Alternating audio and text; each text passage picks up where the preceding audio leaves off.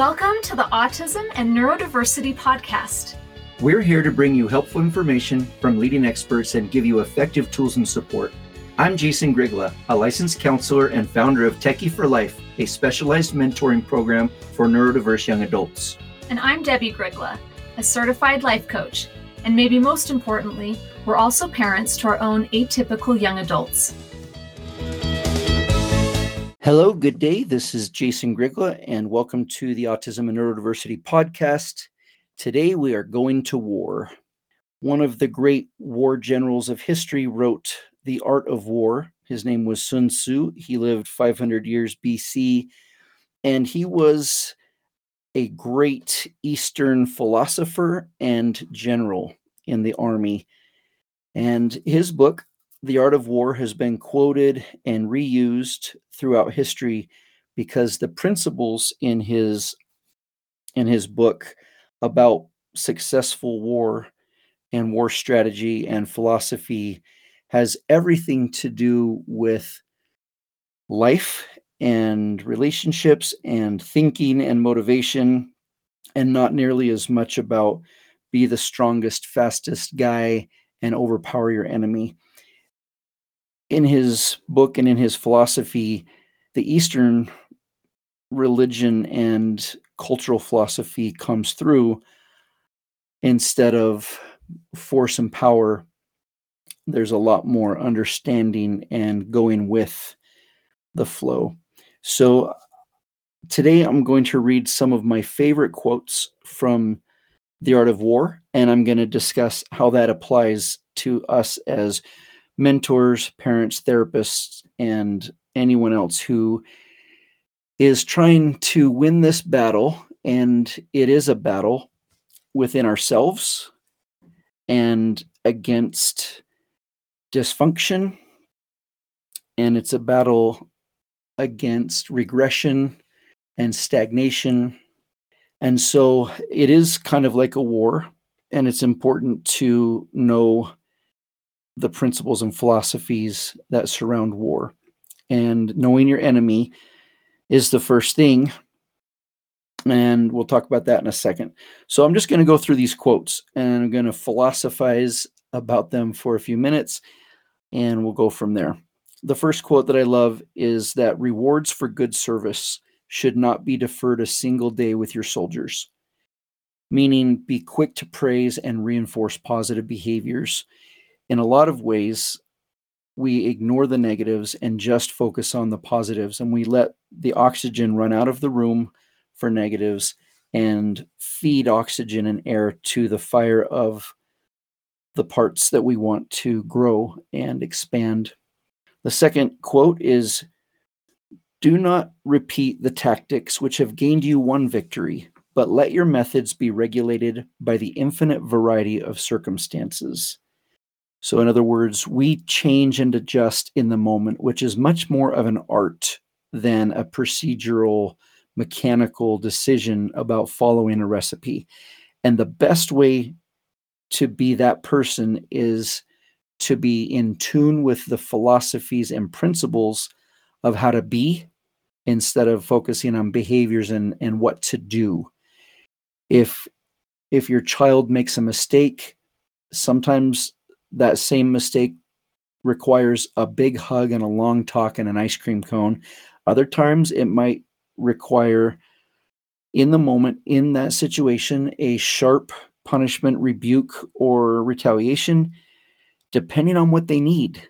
And so you react to the situation to maximize success and not just to the behavior. Sometimes if we sense that they are ready for a change, we might forget the consequences altogether. And an old-fashioned parent, a behavioral parent, previous generation parents would say, well, if they lie, they have to have the consequence because that's the only way they'll learn. And if I don't give them the consequence, they won't respect me. And that's just a load of crap.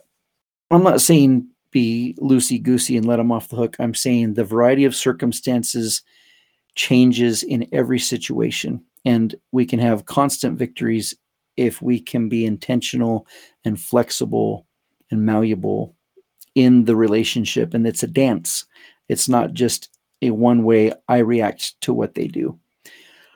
The next quote is, "The expert in battle moves the enemy and is not moved by him."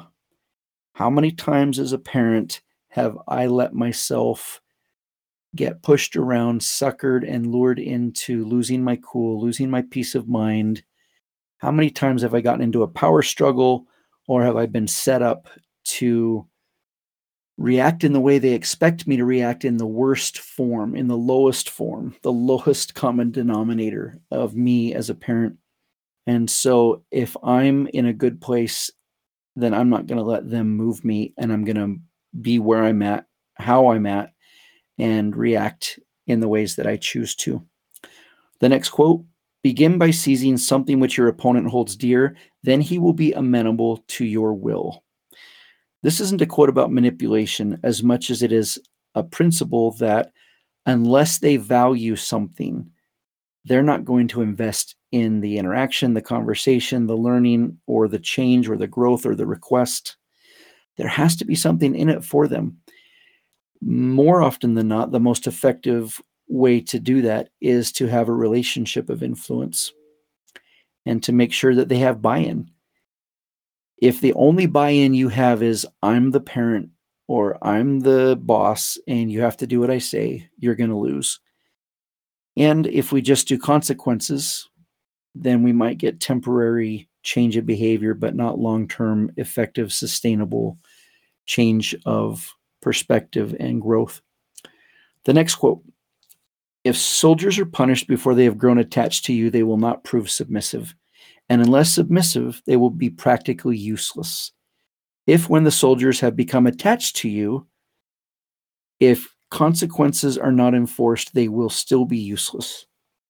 So there's two parts to that. The first one is they need to know how much you care before they care how much you know. And if you don't have a relationship of influence, then your position of power will very quickly lose all influence.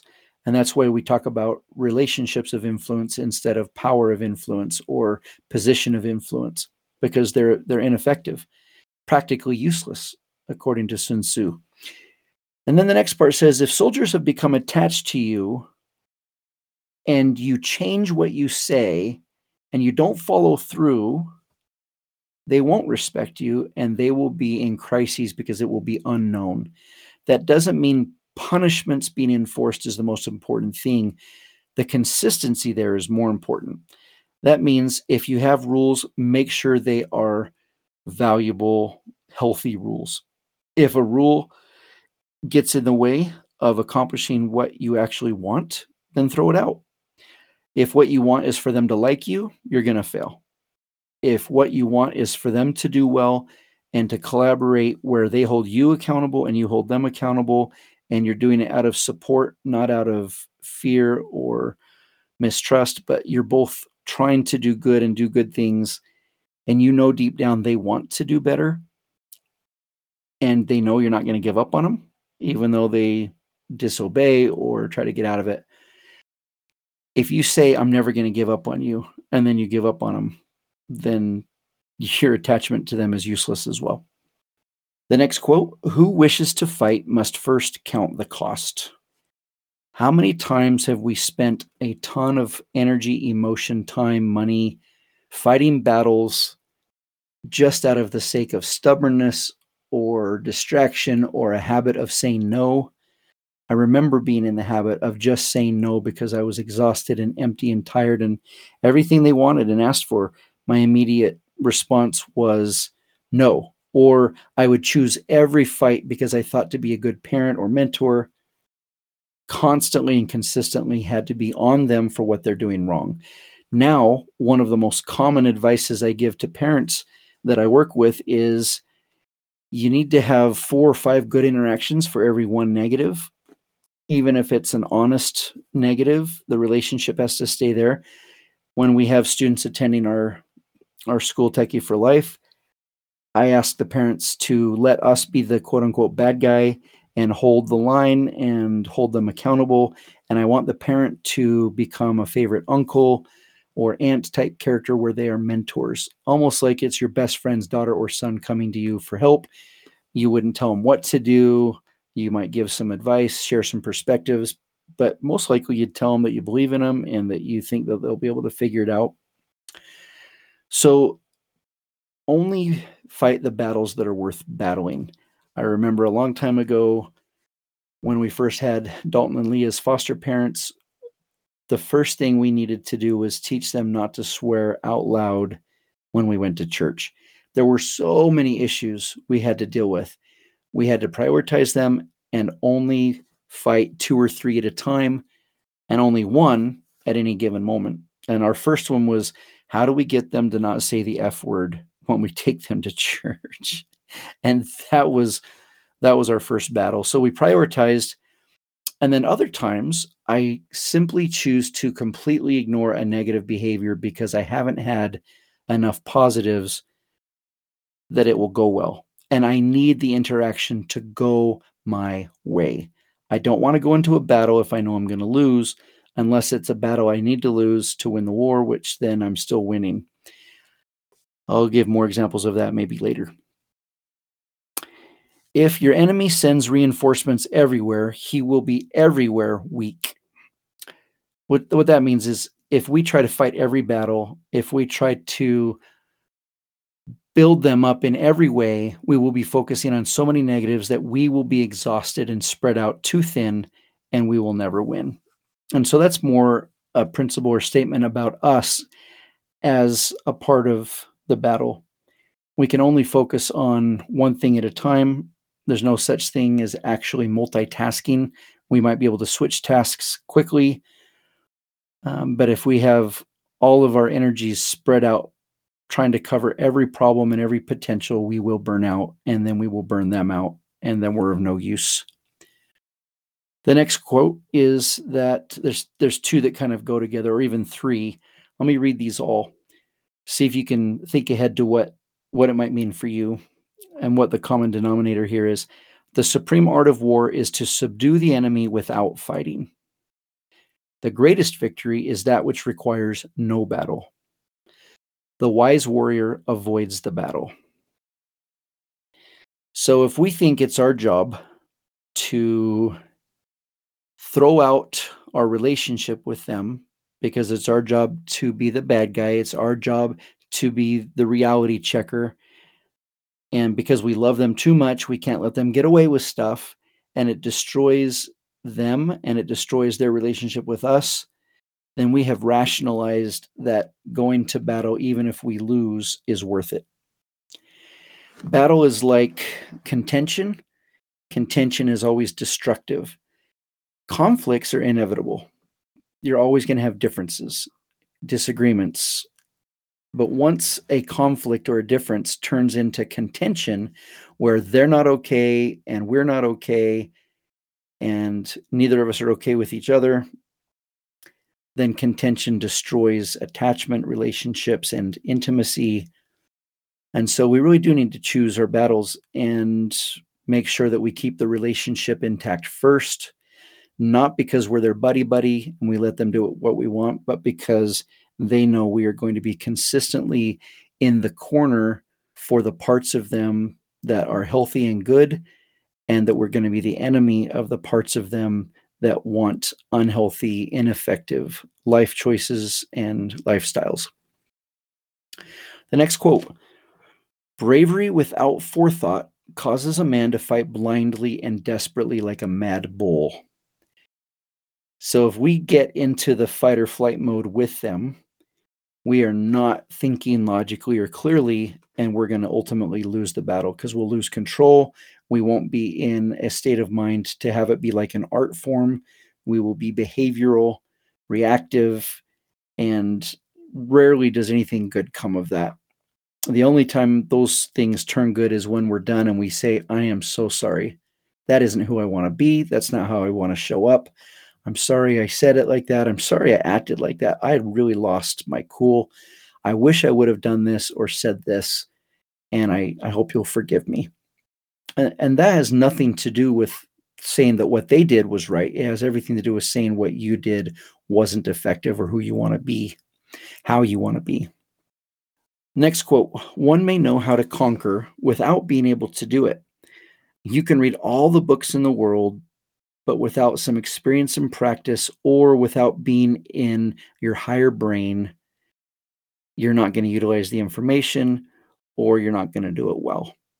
So it requires not just information. Clearly, parenting books have good information, and yet most of the interventions and procedures that we read for our children either didn't work at all, or they only worked temporarily because they were new and interesting, but they immediately wore off as soon as our children lost interest. So knowing how to do it is different than actually doing it, which takes practice and being in our higher brain, being in a good place. The next quote: in the midst of chaos, there is also opportunity. I just gave you the example where if I lost my cool and I screwed up, I could actually turn it into a positive by being consistent with submitting, being humble, being honest, making honest assessment, owning my mistakes. And that is a great example of a healthy person who loves somebody, someone who can soften and let their guard down and take the high road. The next quote is, there is no instance of a nation benefiting from prolonged warfare. Any parent that is consistently focusing on the problems always destroys the child. No matter how well-meaning they are, there's no good feeling and no effectivity in it. So contention often is war or battle, but we can be in a good place and win, or we can be in a bad place and run the risk of losing because we're not in our best self, in the best state of mind that we could be. Take breaks, let your children have breaks, send them to their grandparents or a brother or sister for a while, and make sure they have lots of positives. One of the best advice I give parents often is when they go on a home visit, I just want you to nurture, uplift, and give them lots of love and refill their cup, because we are really pushing them to their limits at Techie for Life. And I need them to go home and be refueled. You at home, your family, that's their roots. And while we're trying to get them to grow their wings, which is exhausting, they still need their roots there and consistent. So the next quote would be, when you surround an army, leave an outlet free. Do not press a desperate foe too hard. I think we've all seen with the art of mentoring, when we've crossed the line and pushed someone out of their comfort zone into crises so that they're no longer capable of learning, they go into fight or flight mode. It's not worth it. And the art there is knowing when to press and when to pull back. Next quote, victorious warriors win first and then go to war, while defeated warriors go to war first and then seek to win. The principles there's several that I love. One is we get ourselves into a really good place. We get ourselves on stable ground. We find our peace of mind.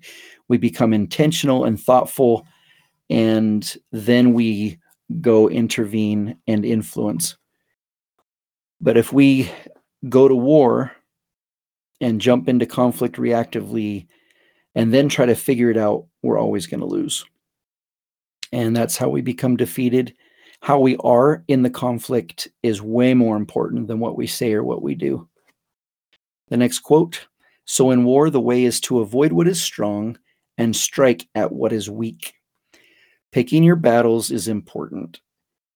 If someone is really bad at money and they're not managing their money well, and yet they're in the very action of shooting themselves in the foot by losing all of their friends and pushing everyone they love away from them, and we choose to go talk about and try to lecture them about money management, we're going to lose.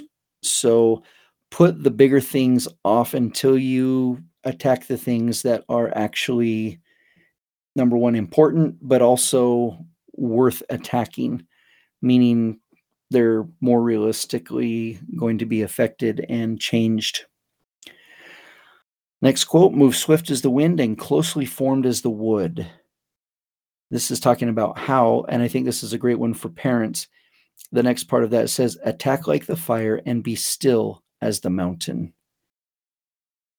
So once you're decisive, attack like the fire and get it done. Don't do it halfway. If you're going to try to win them over. Don't kind of do it and then get mad and say, I quit. It's not worth it. And then closely formed as the wood means parents need to be on the same page. And I would rather have them be wrong together and be a unified front than to have one right and one wrong and they disagree and they try to attack or approach an issue separated, because you will fail. And then the last one, and be still as the mountain. When we are sure we are at peace, we can attack like the fire and still be at peace that we're okay and we know what we're doing and why we're doing it, and we know how the battle will end, or we're okay with how the battle ends because we're in a good place to attack. The next quote, it is easy to love your friend, but sometimes the hardest lesson to learn is to love your enemy. Your loved one is not your enemy. Their dysfunction is not your enemy per se. It's just where they're at. Learning how to accept where people are at and learning to accept what is, like a disability, those are hard. It's so much easier to love typical children who actually respond than it is to love children who don't give back much. And of course, it's horrible to say that we might have more or less love for some children. And I think that's probably wrong. I think we probably love our children all the same. There is no way we enjoy all of our children equally. And I think love and enjoyment are somewhat connected, but I would still walk through fire and do everything I could to help all of my children because of who I am. So learning to love is what puts us in a good place so that we're intentional about how we are in the situations. The next quote, if you know the enemy and know yourself, you need not fear the result of 100 battles. If you know yourself, but not the enemy, for every victory gained, you will also suffer a defeat. If you know neither the enemy nor yourself, you will succumb in every battle. What that looks like is when you're aware of your loved one and what they need, and you're familiar with their weaknesses and their strengths, and you're in a good place, as you go to battle to engage and influence, you're going to be okay no matter how it turns out, even if it takes 99 times of failing to get the one success. Now, if you're in a good place, but you don't really understand your loved one, you're going to hit and miss. And every victory will also have a loss or a defeat because you're kind of shooting in the dark, but you're in a good place. And so it will be somewhat effective. But the last one scares me. If you don't know yourself and you don't know your enemy, you're just reaction. You're just reactive, and it's total chaos, fight or flight, chemically induced, and it's usually very ineffective and destructive. So of all the quotes on there, I wonder which one was your favorite. I would love for you to email and share which one meant something to you for where you're at in your situation. I love the Eastern philosophy in general for parenting, whereas the Western philosophy is force and do, and the Eastern philosophy is more about how to be and how to react. And so just studying anything Eastern philosophy, including Taoism and Buddhism. I'm a very strong Christian, but when I actually happen to read the Bible, I see a lot of Eastern philosophy in Christ and in his teachings, which is appropriate because he actually lived in the Near East instead of the Far East. But they are actually closely related. Maybe that's a topic for another day. Thank you for listening. I hope you enjoyed it. And if you ever read Sun Tzu, I hope you apply it to your life, even if you're not an army general. Thanks, and have a successful battle.